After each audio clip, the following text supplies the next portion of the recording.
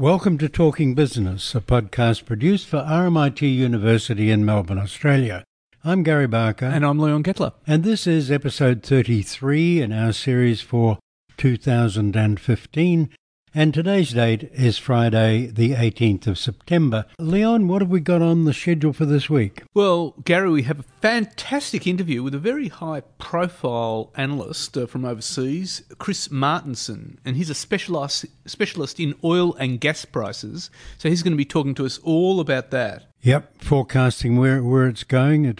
Oil may go up and down a little bit, but it's always going to go up. That's right. And then we're going to talk to Saul Eslake about what are the chances of us drifting into a recession. Yeah, very interesting. Saul's got a finger on that one. So let's listen to Chris Martenson and what's on the cards for oil. Chris Martenson, what's your outlook for oil prices at the moment? They were going down, they picked up a bit, but what do you see ahead? Well, over the long term, they have nowhere to go but up. And that's an easy prediction to make because, you know, if you travel anywhere in the world, I'm sure in Melbourne you would see this, but you go to Lima, Peru, you'll see this. Beijing, you'll see this. People are driving cars, often to the point of congesting the roadways, 24/7, 365. We're burning oil. Oil requires at least $100 to $120 a barrel to get new stuff out of the ground. And that means that the marginal cost of production is still about twice where we are currently. Therefore, oil has to go up. Over the short term, who knows, right? Demand, supply, all that. I'm watching the global economy very carefully. If the global economy goes into the dumpster, we would expect to see oil to stay suppressed for quite a while. But barring that, imagining we get back to economic growth, oil can only go higher. Will the events in the Middle East have any impact on it? Well, they very well should have, and I thought they would have had more by now. With Saudi Arabia getting mixed up with what's happening down in Yemen. Saudi Arabia is in its own power struggle. It's a little bit precarious what's happening there. Listen, if anything happened to even temporarily shut down the Strait of Hormuz, we would see an immediate and very violent reaction in the price of oil. Because, all this stuff about too much oil, surpluses, all of this, there's a very slight surplus of about 1.5 million barrels a day. If you lose the Strait of Hormuz, you lose about 17 million barrels a day that don't come through there. Game over. It's a big change. Will there be a shale oil bust? Well, there already is one. It's happening. It should have happened earlier. So shale oil was let me puncture a myth. It wasn't technology that unlocked shale oil. It was price. We've had horizontal drilling for 4 decades. We've had fracking for probably 6 decades. These are not new technologies. They've been improved, but ultimately the cost of getting the stuff out of the ground has to be exceeded by the price at which you sell it for and the ultimate revenues. Oil coming out of shale is still not profitable at these prices on average. Chris, one of the things that exercises me a bit is there must be a crossover point as oil gets more expensive as we look for more of it, and then you get into renewables and other sources. Is there such a crossover point? Well, it's going to be very far in the future. To be clear, there's not a single renewable yet that replaces oil. Renewables, when we're talking about that solar, wind, geothermal, wave power, what have you, none of those create a liquid fuel. So oil is irreplaceable because we use 70% of it for transportation, 30% of it is a feedstock to make plastics, petroleum products, derivatives, pesticides, the like. So there's not a single renewable yet that provides any of those feedstocks. It's an irreplaceable substance for modern life. And however, as we see the price of oil track higher and higher, it will create additional pressure on other fuel types, natural gas, and then coal, which if those go high enough, then you'll see actual competition from renewables, which I'm very hopeful for. I'm really disappointed that renewables have been hamstrung in relation simply to the price of fossil fuels. That's very short-sighted. It's not what we should be doing at this stage at all. So when do you see renewables providing real competition? Well, on an electric basis, they already kind of do, depending. I mean, in Hawaii, they make a lot of sense. On other island nations, they make a lot of sense. If we were going to, as a society, as a culture, manage to put the all-in cost of fossil fuels, which includes not just the potential pollution issues that happen when we put all the effluent into the atmosphere, not just what happens, when we accidentally spill it every so often, but the full cost of fossil fuels is actually very, very high. So, for instance, when you burn coal, mercury is released. a bunch of other toxic heavy metals, a variety of soot particulates that go into the air and cause a lot of deaths and diseases and things like that. So there are really, actually, if we took the whole cost of fossil fuels, they would be much, much higher. But we don't. Worse, they're subsidized to the tune of hundreds of billions of dollars a year. That creates a very unlevel playing field. So if we're waiting for market forces to say, tell me when a cost of a kilowatt hour from renewables will be exceeded by the cost of fossil fuels, that's the magic market tipping point, we're going to be disappointed. We're going to be waiting a long time for that to happen, longer than we actually have. Are there any implications with the U.S. strategy in the Ukraine from all of this? Well, I do believe that, what we're reading about in the paper around what's happening in Ukraine, listen, the United States doesn't care about democracy or whether it flourishes in Ukraine or not. And there's a larger geopolitical game afoot. Russia happens to be the premier supplier of natural gas to Europe. Europe is past peak on natural gas and also oil. And so Europe is not only dependent on Russian gas, but will be increasingly dependent as time goes on. So there was a great game afoot by the United States, other Western powers, to see if they could somehow box Russia in to get better prices. It's all mercantilism, I believe, when you get down to it. The blowback, unfortunately, was that Russia's got a bunch of smart players. They're not pushovers like a Gaddafi or a Saddam. So what happened was Russia started playing another game. And, of course, Russia's not going to allow fascism and other things to arise right on its border. It saw what happened in World War II. It was not happy with the result from that at all. Plus, there's a lot of Russian-speaking people in eastern Ukraine. So Russia had a set of compelling interests. Just on the political domestic front, we're going to protect Russian-speaking people made sense. What didn't make sense was the West really pushing Russia to try and get Russia to capitulate into a set of things that would basically have seen Russia fold like another cheap, small country, and Russia wasn't willing to do that. The blowback has started. Russia has aligned itself with China, increasingly signed 2 mega deals to ship Russian gas to China. Europe has to be concerned at this point. I know you're not reading about it in the paper, but believe me, behind the scenes, this is happening. So what are the implications of that deal for the global economy? Well, the global economy's on somewhat fragile footing, right? The United States turned in basically a 0 reading on first quarter growth. China, I think, is worse than advertised. They're not getting 7% growth. Come on. Look at their electricity generation usage has slipped. Import-exports both suggest that they're actually in retraction, not expansion. Japan, obviously not doing well. Europe, all that. So the global economy is basically frozen at this point, teetering. And any additional conflict with Russia is obviously not going to help that situation out at all. It's quite precarious. So what are your oil and gas industry trend predictions for 2015? Well, 2015, I think we're going to see a little bit more of the same. I'm basically expecting we're going to wobble between 50 and 70 a barrel on the world stage. That could change, obviously, if we have a scenario or event in the Middle East. But that's basically where I'm seeing the global economy on the demand side. Supply side, obviously, we have a lot of producers producing what they can. 2015 isn't as interesting to me as 16, 17. Look, even in February of 2014, all the international oil companies were either freezing or cutting their capex. That was with oil at 110 a barrel. Now that, we're at half that, we're seeing all these projects get mothballed.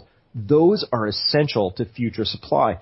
The world's conventional and existing oil fields are depleting at about 3.5 to 4 million barrels per day per year. We have to replace those. If we don't, future supplies will not be there. I'm predicting that in a couple of years, if the world economy in particular comes back, we're going to have serious shortfalls in supply.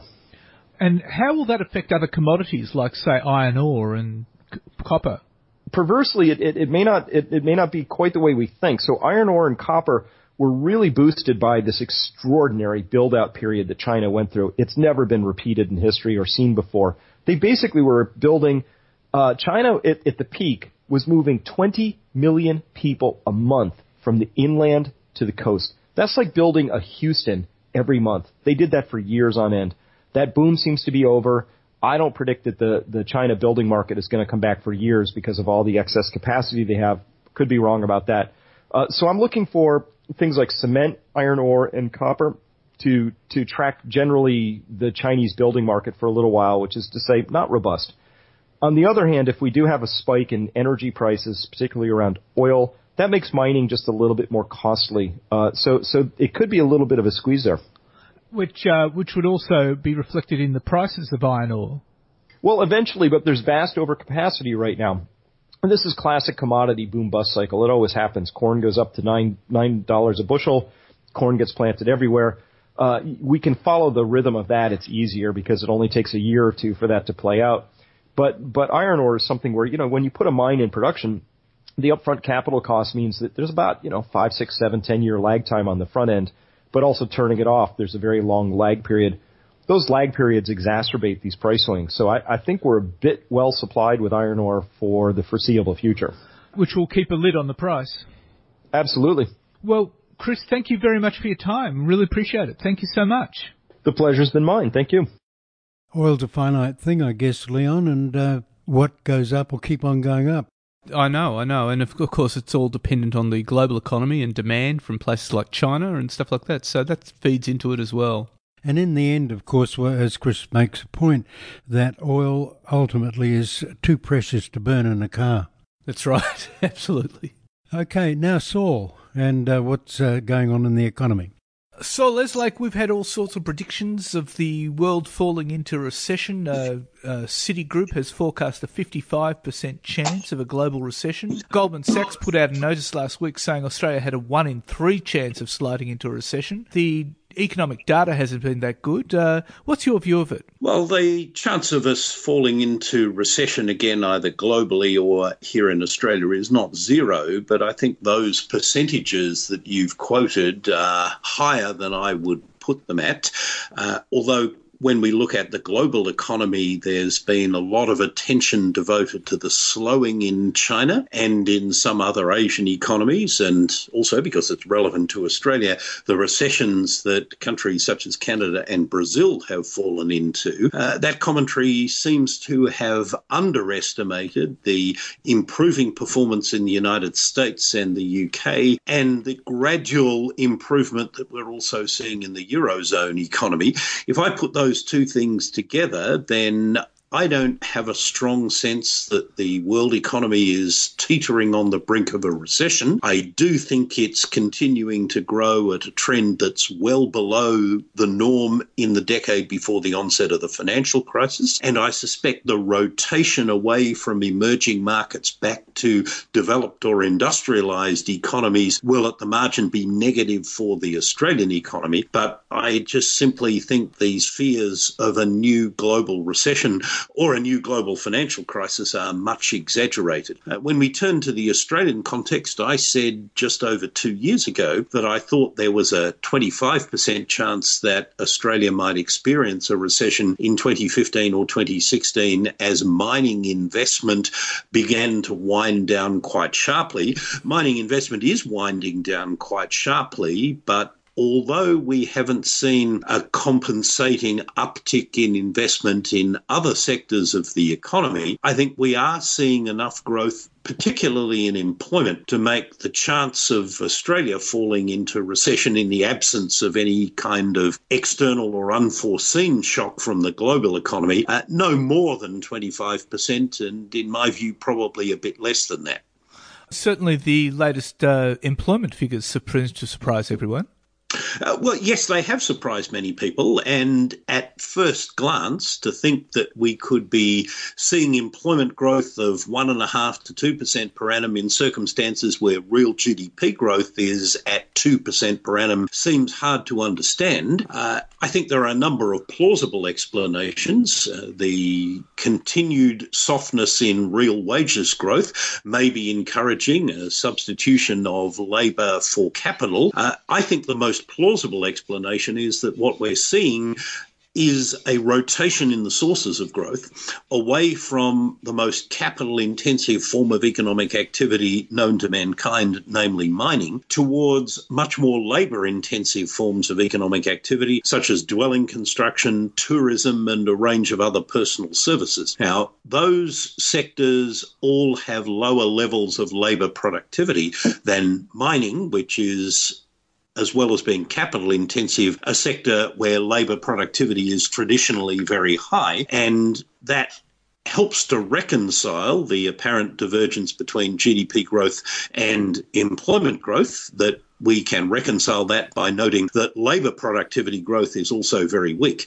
Now, from a long-term point of view, low productivity growth means low income growth as well, and that's what we're also experiencing. But at least it is doing something to put a lid on unemployment, where Australia had stood out over the last 3 years as being one of only a very small number of industrialised economies where the unemployment rate was going up rather than down. And although the unemployment rate does appear to have stabilised just above 6%, we do nonetheless have a higher unemployment rate than the UK, the US and New Zealand. And that's not a position that we've been in very often over the last 15 or so years. Citigroup was saying that the recession, as they said, will be brought on by China slowing down. What's your view about that? Well, I certainly don't dispute that China's economy is slowing. It had been doing 10% per annum on average for 30 years until the onset of the financial crisis, and now the officially measured growth rate is running at 7%, and the underlying or real growth rate may well be a bit less than that. The part of the problem we have in gauging what's going on in China is the lack of reliable, authoritative economic statistics that are generally accepted as being free of official manipulation. Another problem is, though, that we don't have a lot of statistics on those areas of the Chinese economy which probably are growing at a more rapid pace, particularly in services. Now, we've known for a long time that it's been an objective of the Chinese authorities to redirect its growth away from fixed investment and exports, which are fairly easy to measure, towards household consumption and services, where growth is usually inherently slower than in fixed investment and exports, but also harder to measure. And that problem hasn't been ameliorated by the introduction of new statistical series. You certainly don't see a lot of unrest in China of the sort that you might if the economy was slowing to the point where the unemployment rate was rising or people's expectations regarding future incomes were being disappointed. We have seen that sort of social unrest in China in the past during periods of very weak economic growth. So my view is that China's economy is certainly slowing. It may well have slowed more than the official statistics indicate, but the chance of China having the sort of hard landing that would in turn bring on a global recession, to me, seems fairly small. And although the confidence that people have previously expressed in the ability of the Chinese authorities to achieve whatever economic outcome they nominate has been undermined by the failure of their attempts to put a floor under the stock market and the bungled way in which they handled the most recent change to their currency setting regime, nonetheless, you'd still, I think, have to acknowledge that the Chinese authorities have a fair bit of scope to use economic policy, both monetary and fiscal policy, in order to shore up growth if they really need to. Generally, what you're saying is that we just have to get used to slower growth. Is that right? That is part of what others refer to as the new normal, yes. And this reflects a combination of things. Yes, there are lingering effects of the global financial crisis that are going to be with us for some time yet. There's a considerable body of economic research that's been built up that says, I think quite convincingly, that the recoveries that follow from recessions induced by banking crises or housing busts are always slower and more protracted than the recoveries that come after your garden variety recessions that have been induced by a period of very high interest rates. So that's part of the story. Demographic change is part of the story, including in China, where the population, or at least the working age population, is now declining as a result of the one-child policy that's been pursued since the late 1970s. And of course, declining working age populations are also a key reason for sluggish economic growth in Japan and in some other European economies. And even in Australia, slowing population growth as a result of a lower migration intake is going to be a more important part of our economic picture in the next few years than it has been for the last 15. There is also the issue of high levels of debt in the household sector of most Western economies, including Australia. That will be an ongoing restraint on economic growth. And then finally, there's the very important but unresolved question as to what extent can technological change and innovation deliver ongoing rapid economic growth in the way that it did from the mid-1990s until just before the onset of the financial crisis. No one's disputing, least of all me, that there's a rapid rate of technological change occurring, and it's probably going to continue for some time. But an unresolved question is whether that technological change is going to boost economic growth and employment, albeit in different areas from where we've seen employment grow in the past, or whether it is going to be disruptive on a macro scale and result potentially in lower economic growth and employment, especially in advanced economies. That's a question on which there's a variety of views and no clear, unambiguous answers.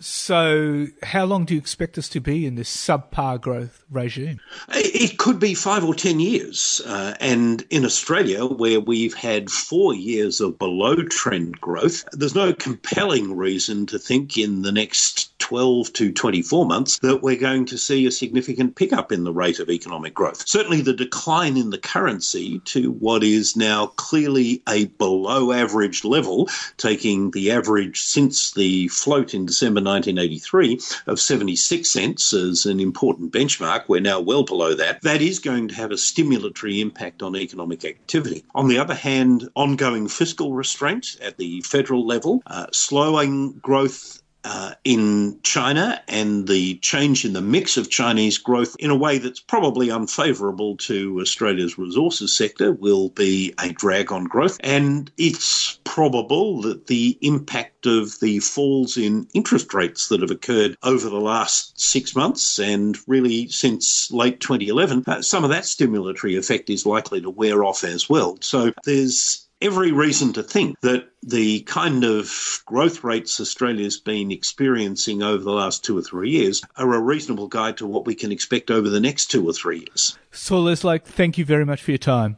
That's a pleasure. Thanks for having me once again. So what do you think, Leon?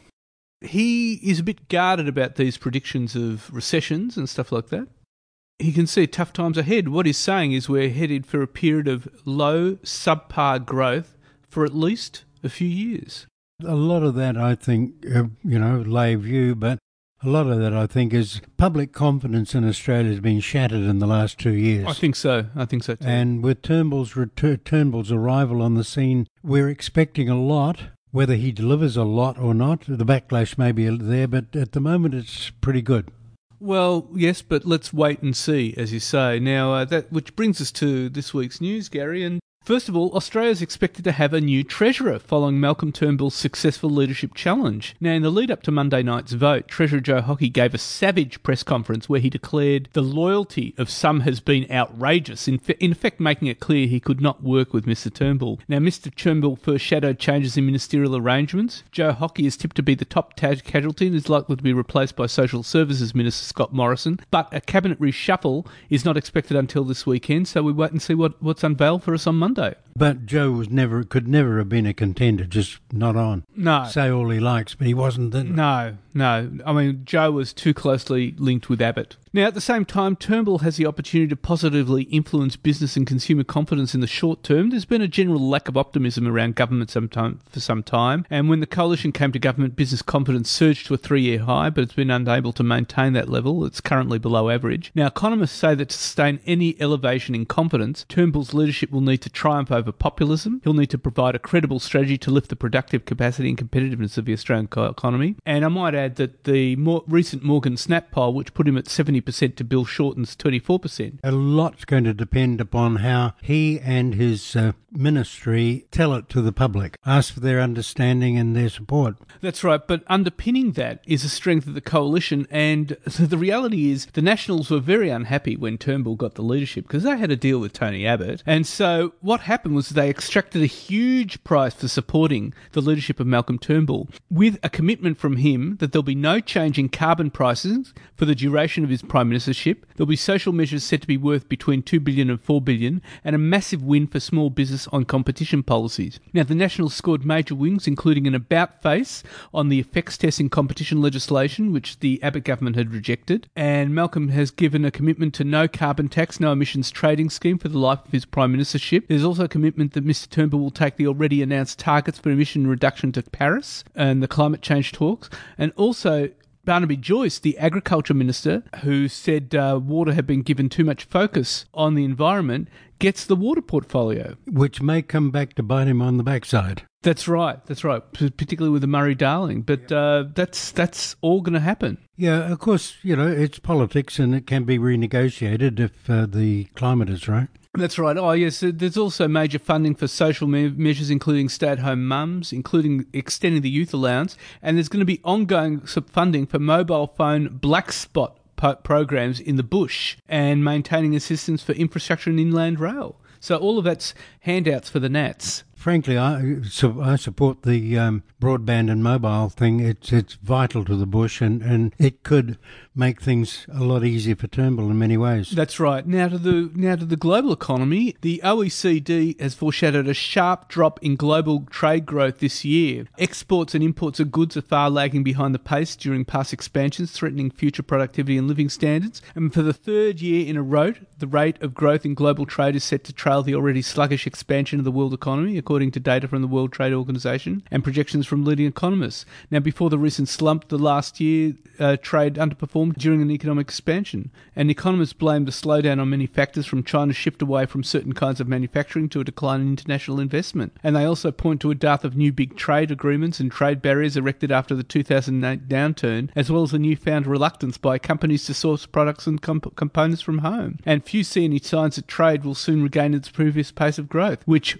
in its peak was double the rate of economic expansion before 2008. I might add that in 2006, global trade volumes were growing 8.5%. They're now growing at 4%. So the world is slowing down for a while. That's right. So the World Trade Organization is expected to cut its 2015 trade forecast for a second time after a sudden contraction in the first half of the year. It's the first such decline since 2009. Everybody was depending too much on China, and China's got the squeaks because of what's going on inside it. Well, indeed, China's faltering economy is showing signs that it's not responding to a rash of stimulatory policies and is deteriorating more rapidly than expected, with another disappointing batch of economic data from its industrial heartland. Now, figures released by China's National Bureau of Statistics over the weekend show industrial production growth in August edged up from 6 to 6.1%, but that was well shy of market forecasts of closer to 6.6%. Steel production fell 3.5% on an annualised basis, which is the second successive month it's dropped, although some of that can be put down to the government's forced closure of steel mills around Beijing to reduce air pollution. The news was worse in another key driver of the economy, fixed asset investment, which slowed to 10.9% in the 8 months to August compared to a forecast of 11.2%. And the investment figure was expected to get a kick along from recent concerted efforts to stimulate the economy, where the Chinese government had cut interest rates